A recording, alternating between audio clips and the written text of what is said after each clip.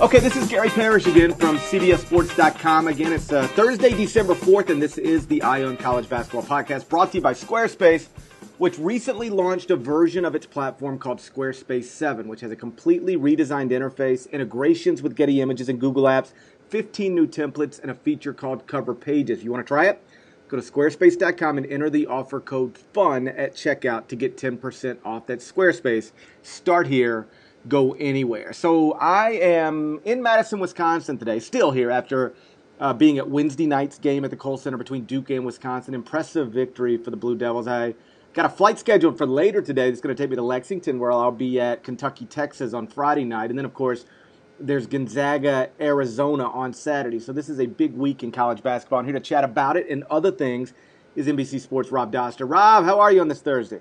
I am doing great, man. Thanks for having me on the podcast. Nah, you're very kind to be here. So let's look back first, and then we'll look ahead a little bit. Let's start with Duke's 80-70 win over Wisconsin. Impressive, I thought, on three levels. One, just simply because opponents rarely win in that building, regardless of the circumstances. Two, because young opponents just do not win in that building ever. And three, I think, because Wisconsin never gets its ass beat in that building, and yet Wisconsin took an ass beating from Duke, a Duke team that's heavily relying on three freshmen. So I still think that Kentucky, what they did to Kansas in Indianapolis, is the single most impressive performance of the season.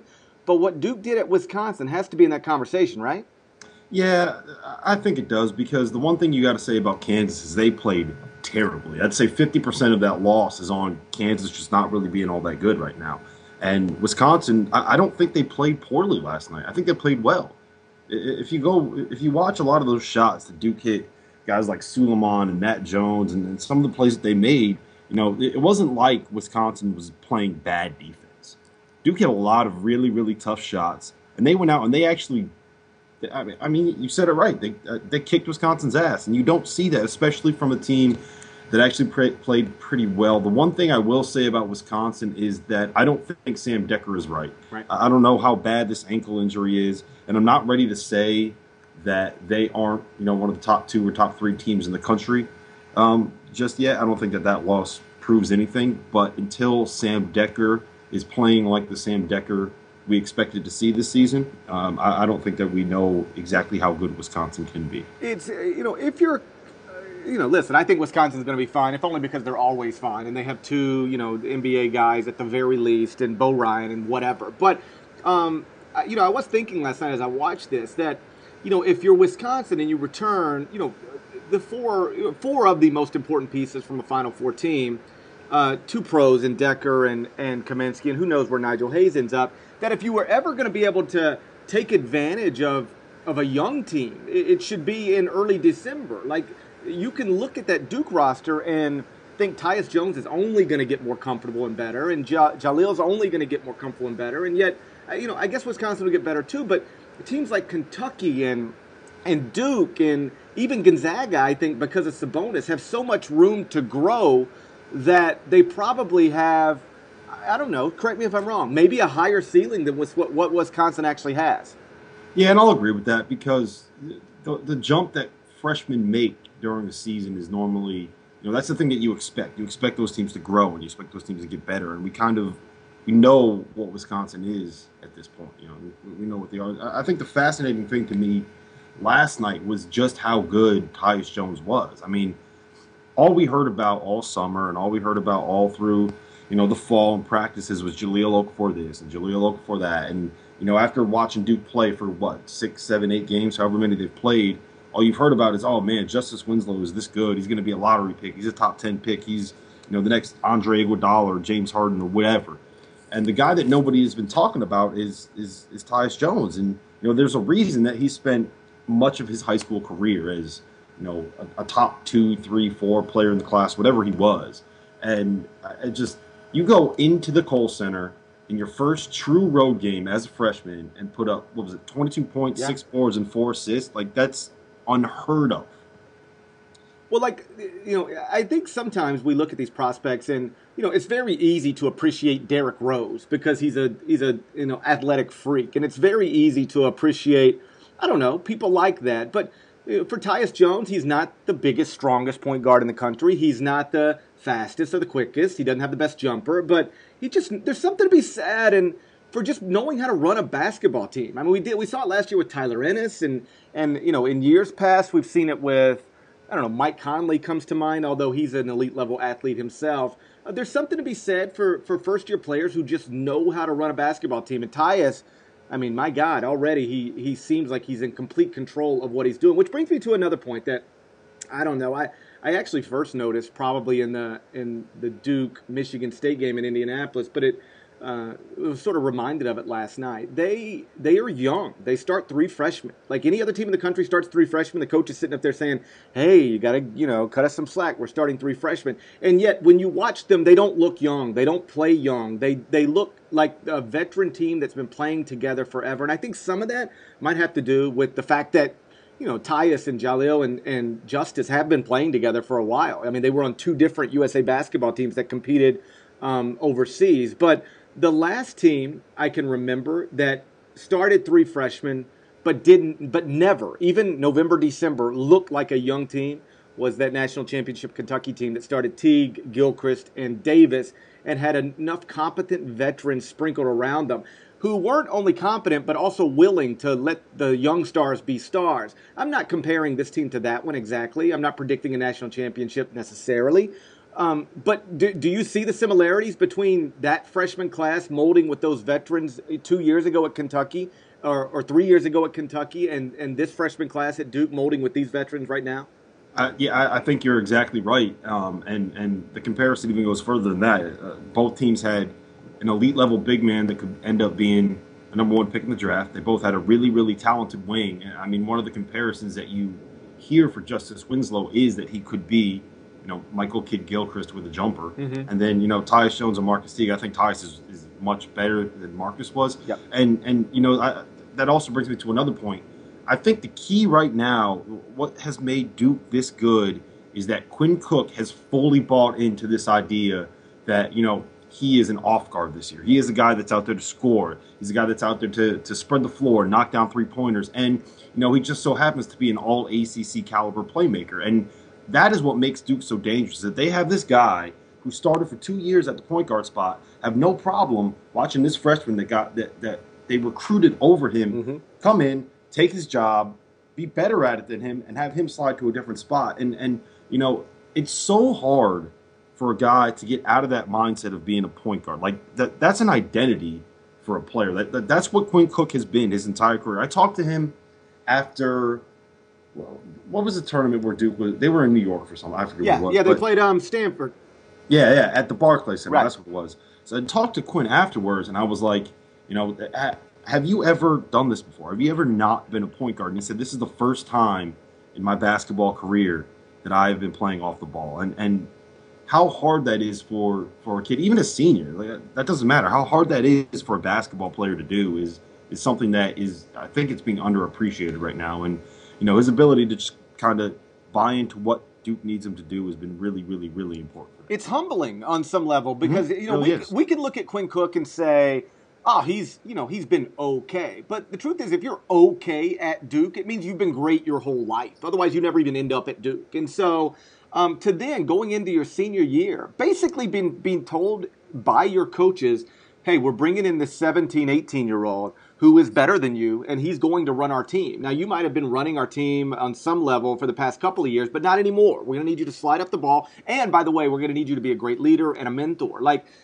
You can't take for granted that everybody's going to accept that, even if it's smart to do so. And, I went to Durham in the preseason. I think it was early October, to actually work on a Jalil Okafor story, and I spent some time with him. But one of the things he brought up, without me even asking, was how great Quinn had been, not only with him and Justice and Grayson, but specifically with Tyus, and that they were always together. And it's very easy for a guy to be resentful. I think I probably would be, I think I'm the starting point guard at Duke, and then this kid's coming in, and, he's just a freshman, and they're already giving him the job. And keep in mind also, with social media today, every time Quinn Cook had a bad game last year, you know what Duke fans were hitting him with? Thank God Tyus Jones is coming next year, so we don't have to watch you next year, And so, I can completely understand how the resentment would set in, and yet, to your point, and Jalil said this, Tyus said this, I talked to Kay about it. Jeff Capel about it on and off the record.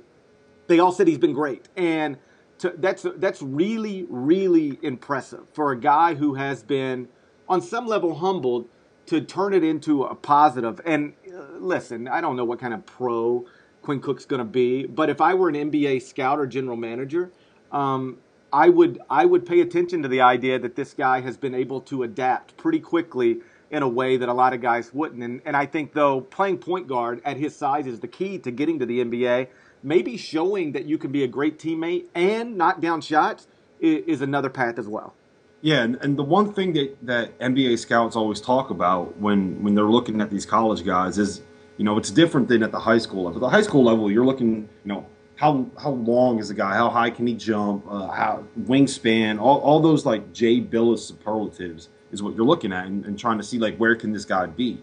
When you're looking at college kids, unless it's an Anthony Davis or an Andrew Wiggins or a LeBron or someone at that level, you're trying to figure out if a guy can fit into a role and whether he can buy into playing that role. Sure. And I think what this kind of proves is that Quinn Cook doesn't have a problem making a sacrifice if it's better for the team. And he's going to be a point guard. If he makes the NBA, it's going to be as a point guard. He's not going to be playing off the ball. But I think that just kind of shows scouts that he doesn't have a problem making a sacrifice if it helps his team win. And I don't know if it was something that you wrote or I forget when he said it, but he made the point that he's never really won anything when he was at Duke.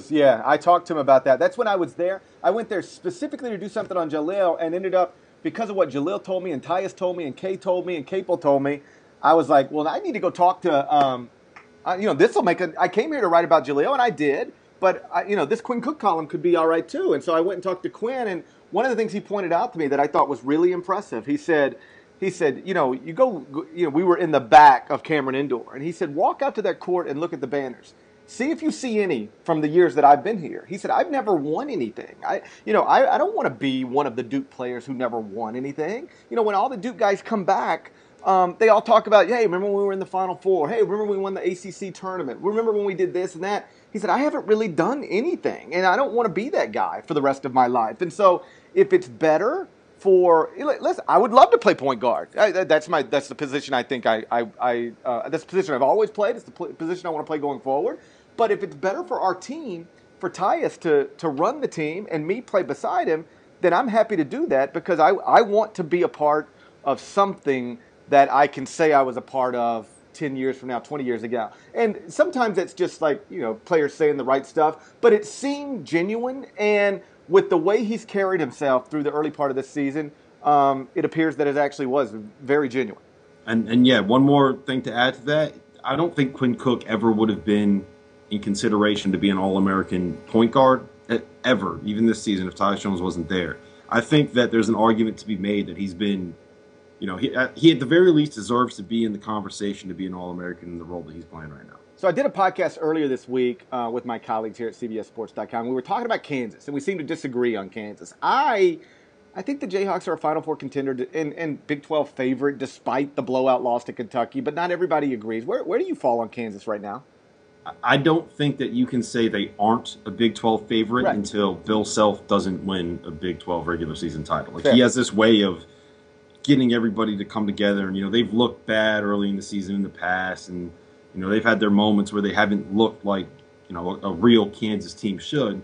But I think this team is going to end up getting it together. One, people that don't think that they can win haven't seen Kelly Oubre play like Kelly Oubre yet, and he is really, really good. Two, Cliff Alexander is just kind of scratching the surface of what he can be for this team this season. And three, Wayne Selden has not played anything like the guy that we expect to be a lottery pick. And I don't know if any of those three things are ever going to happen. Yeah, how about that? Let's go to Selden. Like, is it possible he just is what he is?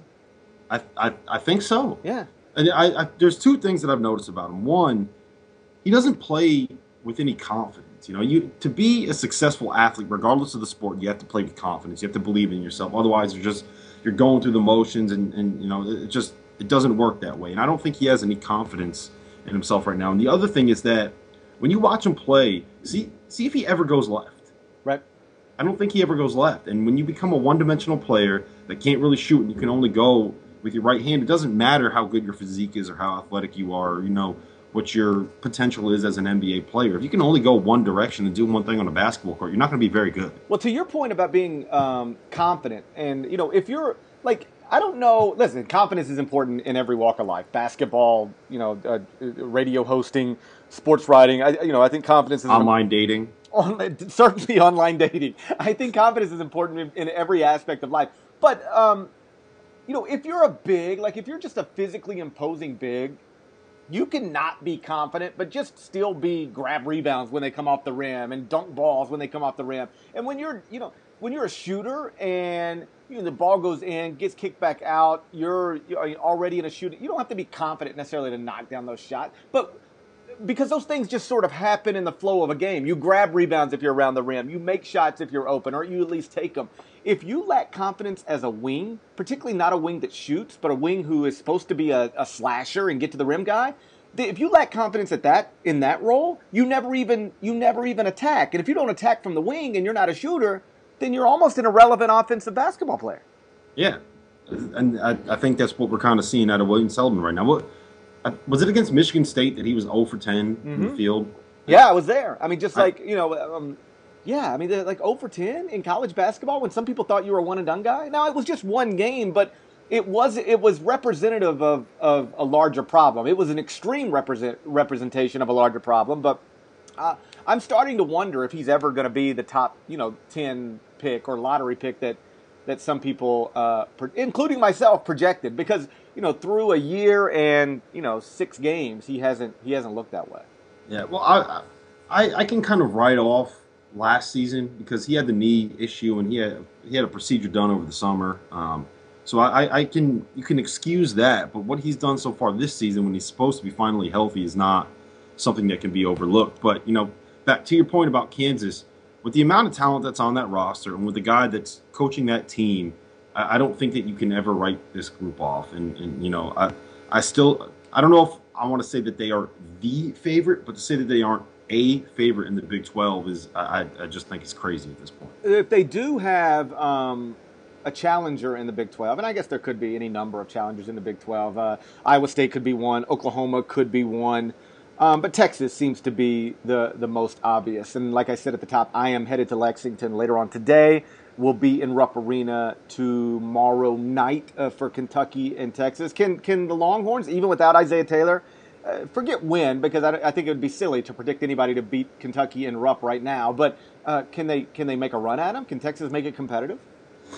I think that they're going to hang around just because they have enough big bodies inside that Kentucky is not going to overwhelm them. And that's kind of what Kentucky does. Is they overwhelm you with these waves and waves and waves of 6'10" athletes that are doing windmills and all this kind of stuff. And Texas has enough big bodies to match up with them. They go just as deep as Kentucky does along their front line. The problem is that Isaiah Taylor was the guy that was the difference maker for him. He was the quick point guard that wasn't going to get, phased by having to deal with the size of Andrew Harrison. He was a guy that could have negated, some of that ability in the backcourt, some of the question marks that they have.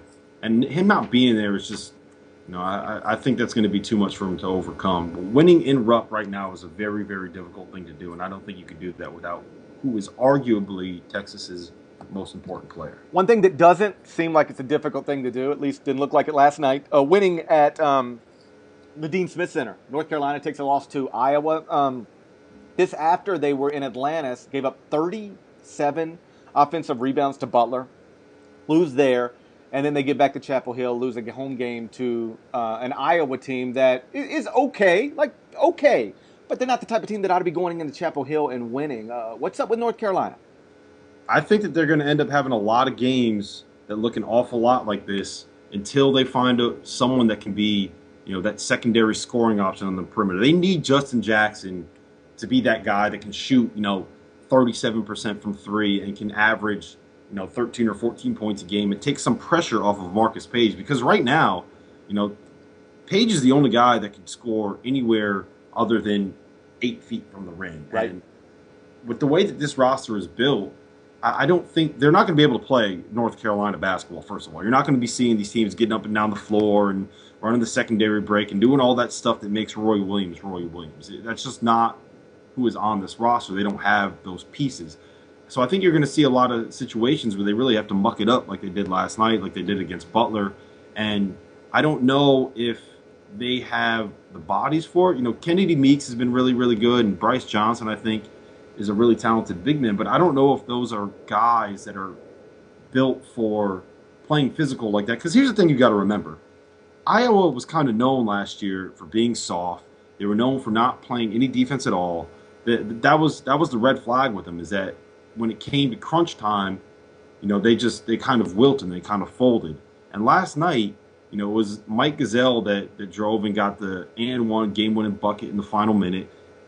I think Iowa held North Carolina to, it was like 28% shooting. I think they were 4 of 23 from 3. And if North Carolina is going to struggle at home against a team that was a sub-100 defense on KenPom last season, right, then what's going to happen when they play a team that can actually defend? No, I'm always struck also by, you know, you make a point that is undeniably true, at least at this point, which is the only person who can score, you know, away from the paint is Marcus Page on the entire roster at the high major level. And yet I'm a little sympathetic to big-time programs when, you know, they lose 3 dudes early to the NBA draft who maybe play a certain position, and so you just or you know, somebody gets suspended like last year with PJ Hairston, or somebody tears an ACL, or somebody decides to transfer. You can sort of get caught in a situation where you go, oh, wow, like this isn't the roster we expected to have. I mean, look at Syracuse. That's the perfect example. Syracuse is the perfect example. They always thought Tyler Ennis was going to be on this basketball team, right? Or Miami after, you know, the year after Shane Larkin. They couldn't have reasonably expected they were going to lose Shane Larkin when they lost Shane Larkin. So you look up and they're like, oh wow, well, we don't have a competent point guard. Well, we had one, we lost him early, but whereas you can expect to lose Derrick Rose early, or any Tyreek Evans early, or any of the John Calipari point guards, or people, Julius Randle early. You prepare for that. You don't prepare for losing Tyler Ennis after 1 year. You don't prepare for losing Shane Larkin after 1 year. But my point is this: when you look at North Carolina's roster, this was always supposed to be the roster for this season. So how does a program like that get caught with no perimeter scorers outside of their point guard that they're now asking to be a perimeter scorer? I don't know, and I mean, that's something you got to ask Roy Williams. Yeah. The one thing I will say is this. I think that Justin Jackson can be that guy, and I would assume that Roy Williams, when he recruited him, thought that Justin Jackson would be that guy as well. And, it's a freshman. He's played 7 games. I think he's still kind of figuring things out. He is averaging, I want to say, 11 points a game, right. But it's all, if you watch him play, it's all stuff going to the rim, floaters, mid-range stuff. He's really, really good at that. He just has to kind of expand his game a little bit. And the other part of it is, I think that Roy was expecting either Nate Britt or Joel Berry to be a little bit better than they are, which would allow Page to move off the ball. But I mean, at this point, Britt, he switched hands shooting.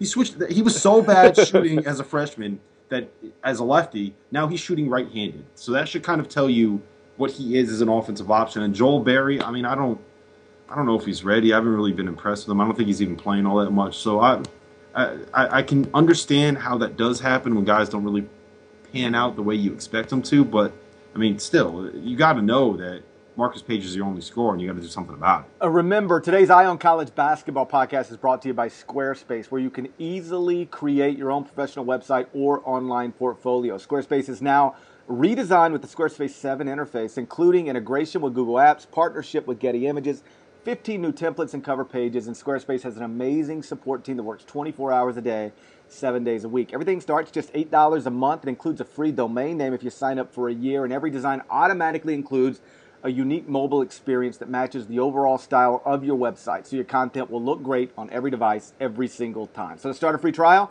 no credit card required. Get to building your website today by just going to Squarespace and using the offer code FUN to get 10% off and to show your support for the Eye on College basketball podcast. At squarespace.com. Squarespace, start here, go anywhere. Okay, let's touch on some news and notes presented by Squarespace. Wichita State's 35-game regular season winning streak was snapped in OT at Utah late Wednesday, early Thursday morning. Here's my question for you. Are the Shockers a legitimate top 10 team, or a legitimate top 25 team, or neither?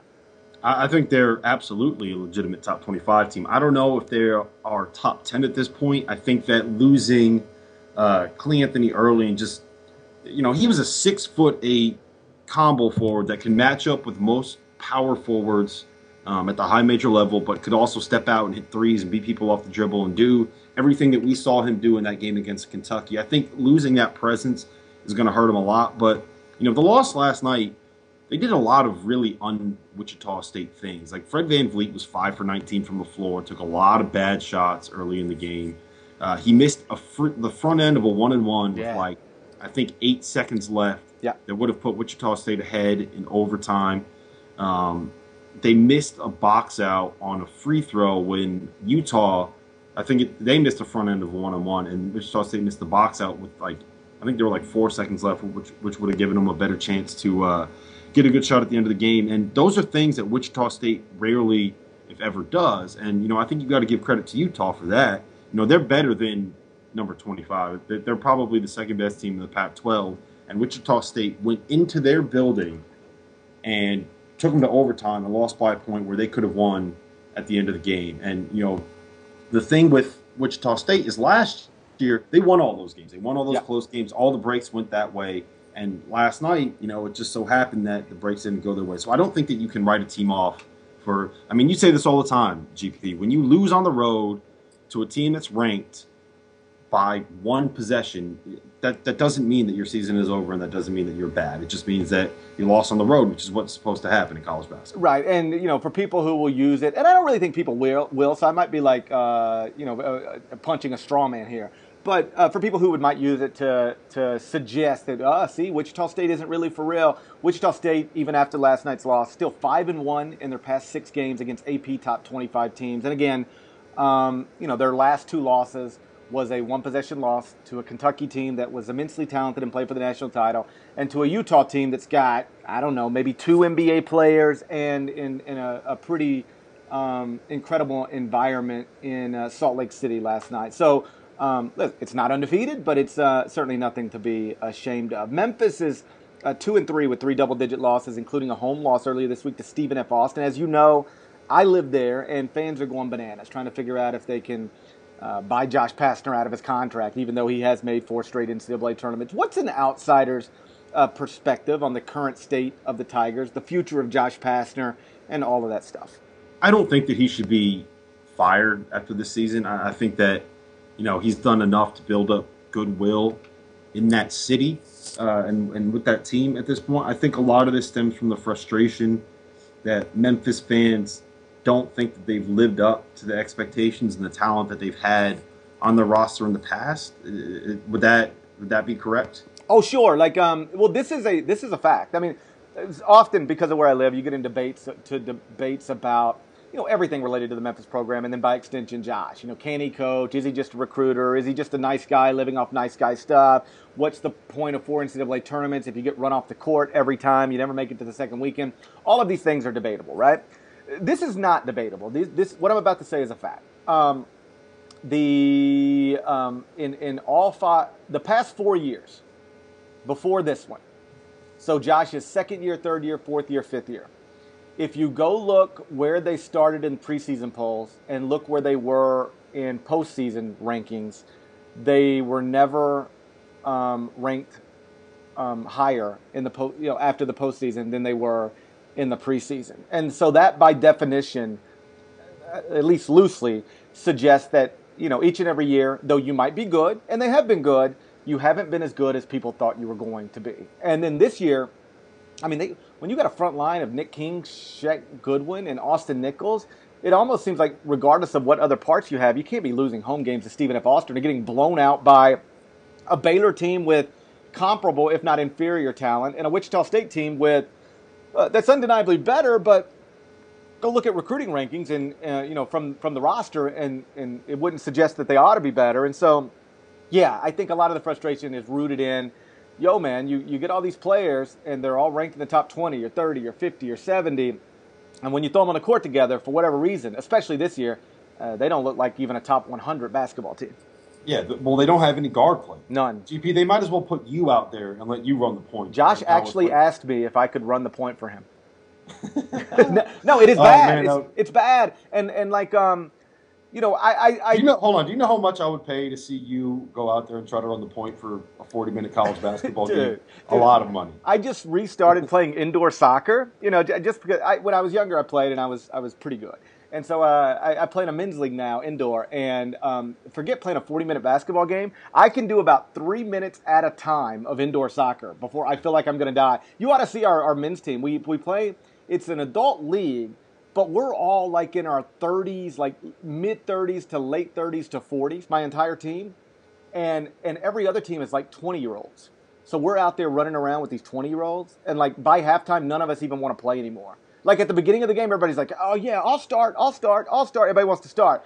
Start of the second half, nobody wants to go back out. It's like we're dying. So I could not run the point for any basketball team. I'm certain. Not to mention I'm not very good at dribbling. But so in the off season, I said, listen, if you're relying on first year guards, Markel Crawford, Pookie Powell, those are type of guys that should be important program players when they're juniors, not when they're freshmen. Like that's not the same as recruiting. The Harrisons or Derrick Rose or Tyus Jones or whatever. Like, and so Josh actually recognized this as well. Like, I can't rely on those first year guards or else we're going to be in trouble. So that was the route in going out and getting Kedron Johnson because they needed help in the backcourt. But Kedron Johnson to date hasn't been any help in the backcourt. And so if he sucks and the other guards just aren't ready, then you got bad backcourt problems. Kedron looks like he didn't play basketball once the entire time. Oh, do you want me to tell you that? Like that is probably true. Like one of the reasons Vanderbilt didn't want him back is because, however you do such things, there were opportunities for him to stay in shape and to work out and to train and to just work on your skill that theoretically might be your livelihood. And I was told that he basically didn't get in a gym for a year. So when you say he looks like he hasn't been in a gym for a year, it's probably true. He didn't play. It would be like if you just took a year off from your job and never opened a computer for a year, and then we said, okay, hey, come back tomorrow, and I need you to start working just like you were before. Like it would be difficult. Like you might even forget where the damn keys are on your keyboard, and yet I don't know why Kedron thought he'd be able to do it, but I mean, he looks. Not only does he look like to your eyeballs, like out of shape and not a Division I player. He can't play. And if he can't play and the other ones aren't ready, I don't know how Memphis gets much better than what they are right now. And what they are right now isn't very good. Yeah, when you have a really, really good front line, you need to have guards that can get them the ball. Right. And if you don't have guards that can dribble the ball over half court or get you into an offensive set or do anything like that, then having a big front line is just kind of, they're just there. They're just big. Well, to that point, let me ask you this. Because I was just bouncing this around with some friends the other day. Like, if we're just going to acknowledge or concede that the guards aren't going to be very good, name me college basketball teams that are good if they have bad guards. I mean, is it ever the case? No, you need good guards. You can't be good. You can't be good, but you can be good. You can be good with bad bigs. I don't think you can be good with bad guards. Yeah, you need a point guard to get you into your offense, to run an offensive set. Why do you think London Perrantes was so valuable to Virginia last year? Right. He doesn't really do anything all that impressive. He's not an NBA prospect, but he goes out there, he doesn't turn the ball over, he gets them into their sets, he defends, and he hits open threes, and all of a sudden you're looking at a guy that, maybe one day down the road he could be an all-ACC player because all he does is not turn the ball over, hit open shots, and make sure that they run what Tony Bennett wants them to run. Big game on the West Coast coming up this weekend. Mentioned it at the top. Gonzaga at Arizona. Who wins that one? I think Arizona wins it. I think that they're just going to be too big and too physical. That said, I don't know if there has been a better player in the country so far this season than Kevin Pangos. Right. I think I would probably take Jaleel and Kaminsky if I had to pick a player of the year right now. I'd probably pick one of those two. But in terms of if I was picking a point guard, there hasn't been a better guard in the country than Kevin Pangos at this point in the season. And I think that Gonzaga has the big guys to kind of match up with them. But again, it's a road game in college basketball. Here's my one thing with Gonzaga is I don't know if their big guys are going to be physical enough to be able to handle another really big front line. I think they'll be fine against front lines that don't overpower them, but you look at who Arizona has, and it's Caleb and Stanley and Rondé Hollis Jefferson and Brandon Ashley, and they have all these big bodies that are going to end up playing in the NBA, and they play for Sean Miller, who gets his guys to basically beat you up in the paint. And I don't know if Domas Sabonis and Kyle Wiltshire and Shemek are going to be ready to handle that. But I'll tell you what, outside of Duke, Wisconsin, I don't know if there's a game in the non-conference that I'm more excited to see than Arizona and Gonzaga. Because I think both of them are legitimately national title contenders. I do too. I love both of the teams. This is one of those games. I'm with you here. Like you played in Tucson, I'll take Arizona. You played in Spokane, I'll take Gonzaga. But I think they're comparable teams. But the home team probably wins on Saturday. Okay, well, I've kept you guys here long enough. But before I get out of here, I did want to say a few words about Brian Burwell, the iconic and in many ways groundbreaking sports columnist who died early this morning after a short battle with cancer. He was just 59 years old. And I've known Brian for years. He was a fixture at Final Fours, like a huge college basketball fan. He was on my radio show many times. I was on his radio show many times. We shared stories. We shared meals. Just a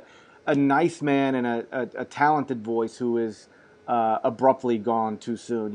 When I think when you get a job like the job I have now, or the job like the job Rob Dauster has now, you meet people all the time because you hang in certain circles, and sometimes folks are nice to you because maybe because they like your work or they're a fan of something or whatever. But sometimes I think it's just because simply you have the type of job that they might like to have one day. And I guess my point is this: I'm always struck by the giants of our profession who are kind to everybody, whenever, at all levels, with no sort of agenda behind it. And Brian Burwell was always one of those people. This is a man that, when I was young, I watched on television and I looked up to, and I just remember him always being so kind to me when I was much younger and way more off whatever radar I might be on now. And to me, that's it. At least on some level, a sign of a good dude. And so I think everybody knows Brian Burwell was a great and accomplished journalist and radio host and television personality, but he was also, at his core, just a really, really good dude. And so my thoughts on this sad day are with him, his family, and all of his close friends. As always, I appreciate you guys listening. Rob Dauster, thank you for being here, sir. Thank you for having me on, and GP. Let's get that paper. We got a last call for Drunk Bet coming up again tonight. I got off to a blazing start, and then Ohio State made some stupid plays in the final 20 seconds the other night that cost me a win there. Instead, got a push, and then of course I got caught in that Kohl Center trap last night. Still 7-3-1 on the season, but we'll double up tonight and get rich, I'm certain. Remember, you can subscribe on the Eye on College Basketball Podcast at iTunes. That's the quickest way to get your hands on the latest edition. So make sure you do that, and have an awesome weekend. I'll talk to you guys early next week. Take care.